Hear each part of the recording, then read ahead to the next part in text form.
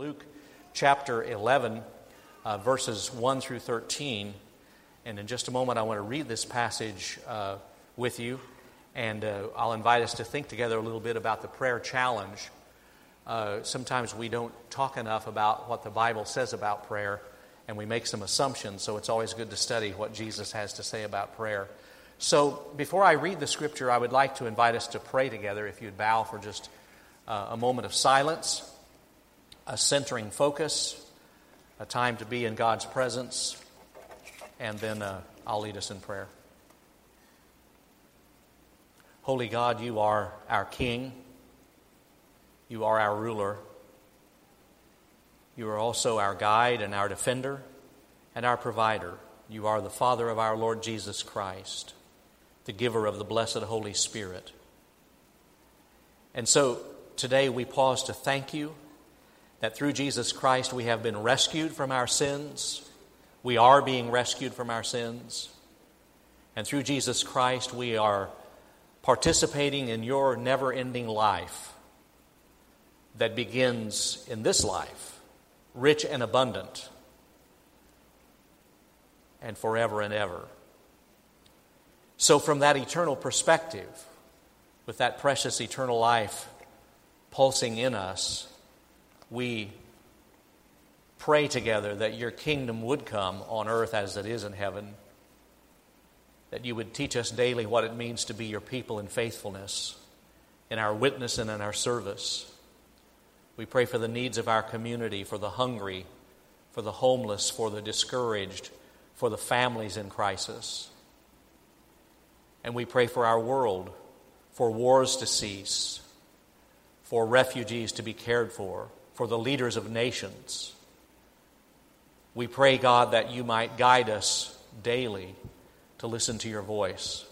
And God, we would ask you to bless the military personnel serving everywhere over the earth, be with their families. Bless missionaries and our mission partnerships.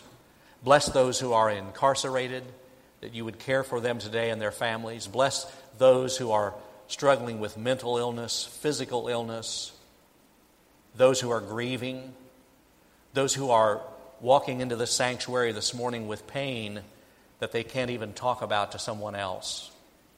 That you would be the God who liberates and lifts burdens and blesses. Mighty God, guide our thinking together in Scripture about prayer. Guide our understanding. May your Holy Spirit be present, convicting, teaching, drawing, comforting, and challenging. And this is our prayer in the name of the mighty Lord Jesus Christ. Amen. Now, if you're able, I'll invite you to stand together, and I'll read aloud from Luke's Gospel, chapter 11, beginning in verse 1. Jesus was praying in a certain place, and after he had finished, one of his disciples said to him, "Lord, teach us to pray, as John taught his disciples." He said to them, "When you pray, say, 'Father, hallowed be your name. Your kingdom come. Give us each day our daily bread, and forgive us our sins, for we ourselves forgive everyone indebted to us. And do not bring us to the time of trial.' And he said to them, 'Suppose one of you has a friend, and you go to him at midnight and say to him, "Friend, lend me 3 loaves of bread, for a friend of mine has arrived, and I have nothing to set before him." And he answers from within, "Do not bother me. The door has already been locked, and my children are with me in bed. I cannot get up and give you anything. I tell you, even though he will not get up and give him anything because he is his friend, at least because of his persistence, he will get up and give him whatever he needs. So I say to you, ask, and it will be given you. Search, and you will find. Knock, and the door will be opened for you. For everyone who asks receives, and everyone who searches finds, and for everyone who knocks, the door will be opened. Is there anyone among you who, if your child asks for a fish, will give a snake instead of a fish? Or if the child asks for an egg, will give a scorpion? If you then, who are evil, know how to give good gifts to your children, how much more will the Heavenly Father give the Holy Spirit to those who ask Him. The Word of God for the people of God. Thanks be to God. You may be seated. Of the four Gospels, Luke has the most to say about prayer. And it's fitting that in this section of Scripture, Luke reminds us of some very important things that Jesus taught about prayer. If you recall, we've been in this section of Scripture for several weeks, and it's Jesus' final journey to Jerusalem.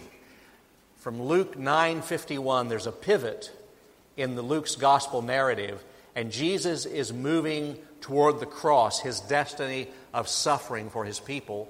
And on the way, he's teaching about discipleship. He's teaching about what it means to follow him, to follow Jesus. And so this prayer section is a reminder that you can't be a serious follower of Jesus without prayer. In fact, that's so important. In case any of you do go to sleep in air conditioning, I'm going to say it again. There is no serious following of Jesus without prayer. Prayer is central. And so there are two very central truths in this passage of Scripture. And we're going to look at for just a few moments. Persistence in prayer and the relationship between God and the one who is praying. First of all, persistence in prayer. Jesus tells a mini parable, M-I-N-I, a miniature parable. He says, he tells a story about a man who's on a journey and knocks on the door. You see, in ancient Middle East culture, it was so hot during the day that people often traveled early in the morning and late at night, by foot usually. And when they arrived finally so weary of a night in a particular place, they were reluctant to stay in inns, public lodging places, because first of all, most of them could not afford it. Secondly, the inns were not safe, and often the inns were nothing more than brothels. And so they would count on that Middle Eastern Jewish hospitality, and they'd knock on the door of a friend.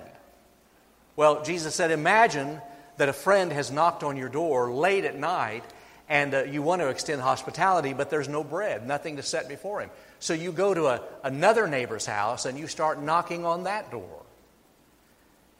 And the one inside has just put his kids down for bed. Most of the homes were one room, so at bedtime, the children would lie on pallets, and the parents would lie on pallets beside them in the same room. And you can imagine, they finally tell the stories. They finally get their last drink. They finally go to the bathroom. They finally answer questions. And you finally get the kids to sleep, and somebody's knocking at the door. And the person inside says, shh, be quiet. My kids are asleep. I can't get up. If I move around, they'll wake up.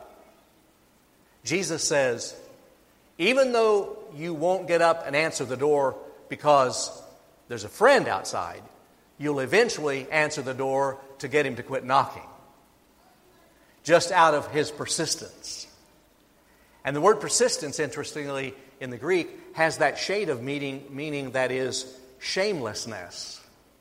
Because this man is shamelessly knocking, he's not embarrassed at how long he's knocking. He's not embarrassed. He's not self-conscious about how hard and how loudly he's knocking. He's just persistent.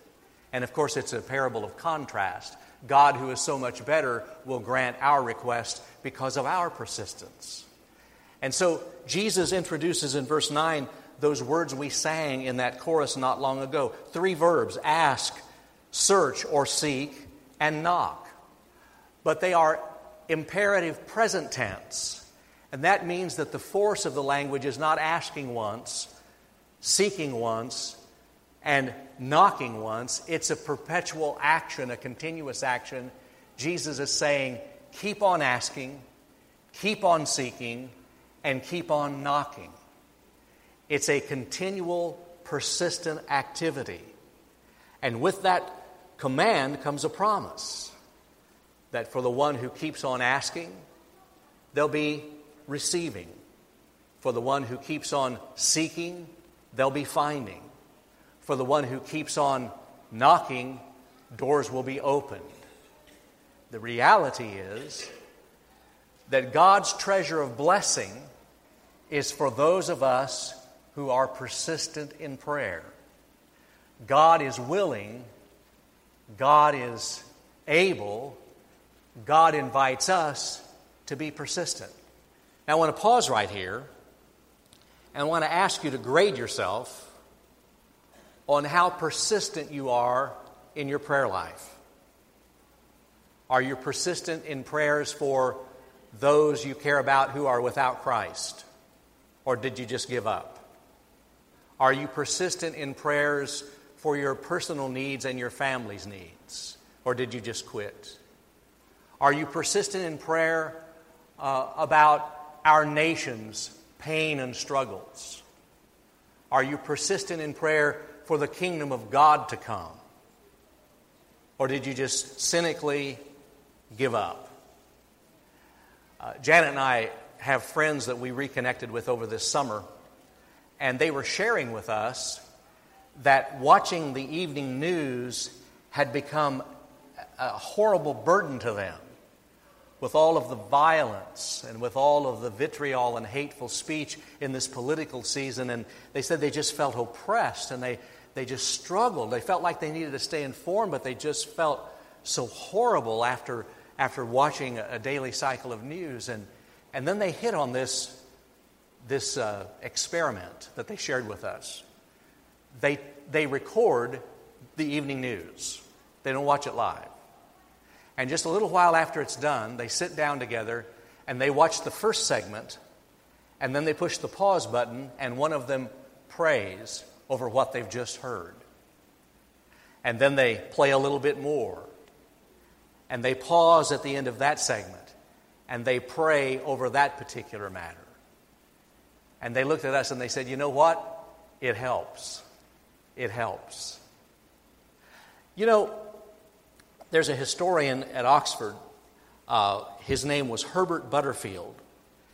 And his specialty is modern history. And he made this statement once that what Christians can do in prayer is more significant than, it's a more significant factor in shaping history than war or diplomacy or technology or art. He said what Christians can accomplish in prayer is a more significant factor in the shaping of human history than war and diplomacy and technology and art. And the question I have for us as people of God this morning is, are we panicking more than we're praying? Are we being persistent in prayer?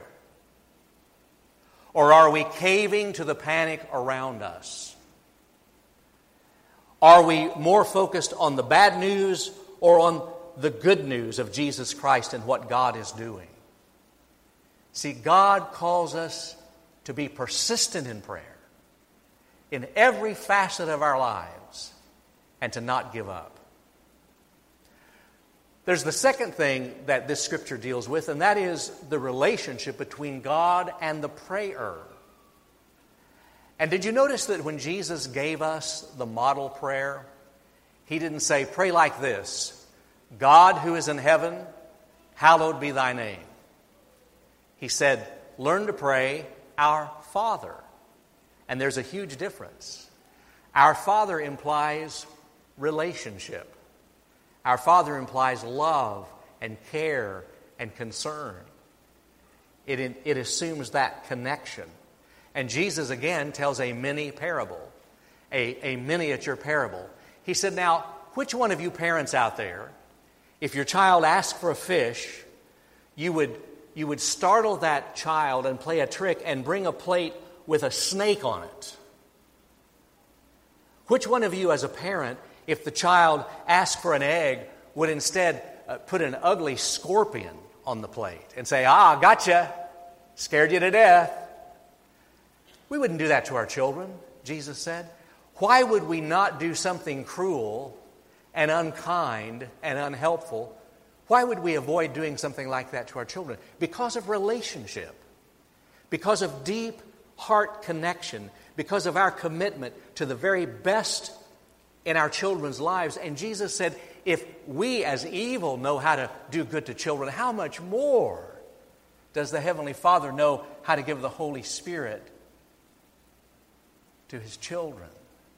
See, prayer opens us up to God's character, His faithfulness, His goodness. And prayer opens us up to God's generosity, that God has so much He wants to give us and do for us. The great theologian Karl Barth was once writing about the 6 days of creation, and that majestic scripture in the first 2 chapters of Genesis, as the story unfolds about God creating time and space. And Barth, rather than getting tangled up on a lot of technical things that we have no way of understanding, he said, he just backed up and he said, after he'd made commentary on that section of Scripture, he said, just pause and think. The Creator God has time for us. Have you ever thought about it that way? The Creator God has time for you. The Creator God invites you into relationship.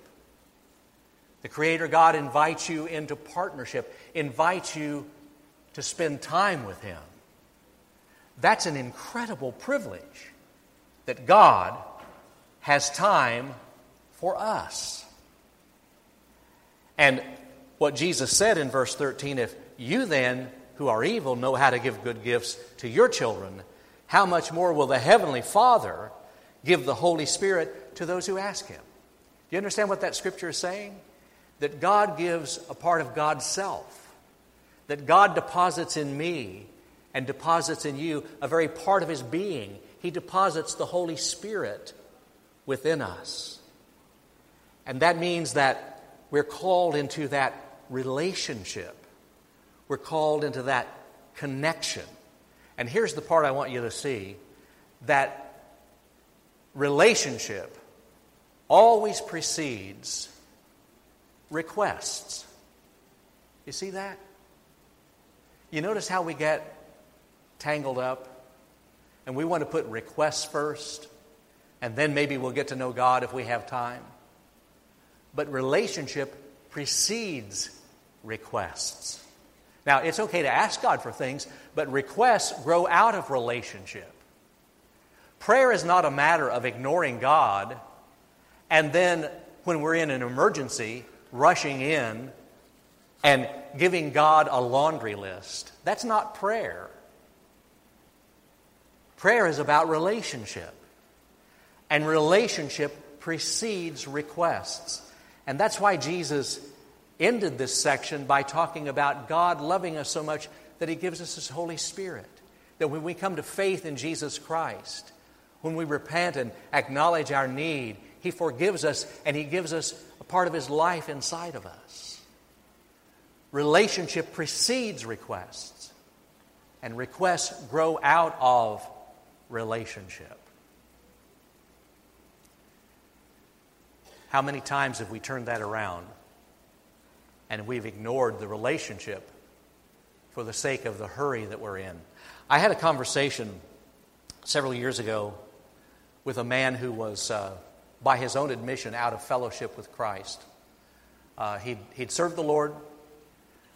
He'd been in step with the Spirit. And then he hit this patch where he made a wrong turn. And he was trying to analyze it himself, and he was trying to figure out where he went wrong and what he left off. And he finally came to the place where he traced back his wrong turn, and he said, I traced it back to prayerlessness. I traced it back to prayerlessness. He said, I started skipping my time with God, and everything went south. And then this is what he said. Naming things we need is not prayer. That's a part of prayer. And Scripture invites us to make that a part of prayer, but that's not the sum total of prayer. Naming things that we need is not prayer. And then he said this, speed praying is not a relationship. Speed praying is not a relationship. You can't rush that experience with God. You can't rush that relationship with God. It takes nurture, it takes time, it takes attention and intentionality. Speed praying is not relationship. Relationship precedes requests. Requests grow out of relationship. So, God is calling us all this morning to a relationship. And as a part of that, God is calling us all to prayer. So the invitation is to become disciples who are radically committed to a relationship with God and radically committed to prayer. So are you ready? Start asking, start seeking, and start knocking. Persistence in this beautiful relationship to which Christ has called us. Let's bow our heads together.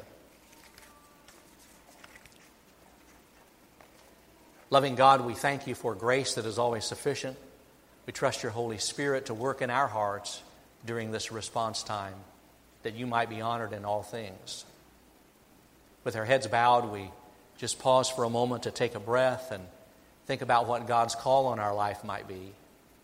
Whatever it is that you're forming in response, when we stand and sing in a moment, perhaps right where you stand, you can move to a new level. You can do something different. You can do something more intentional about following Jesus. If you're here this morning, you've never trusted Jesus, you've not yet become a follower of Christ, you're ready to do that, hungry to do that, we'll be here at the front to pray with you and to help you and to answer questions, to show you how Jesus Christ can come into your life.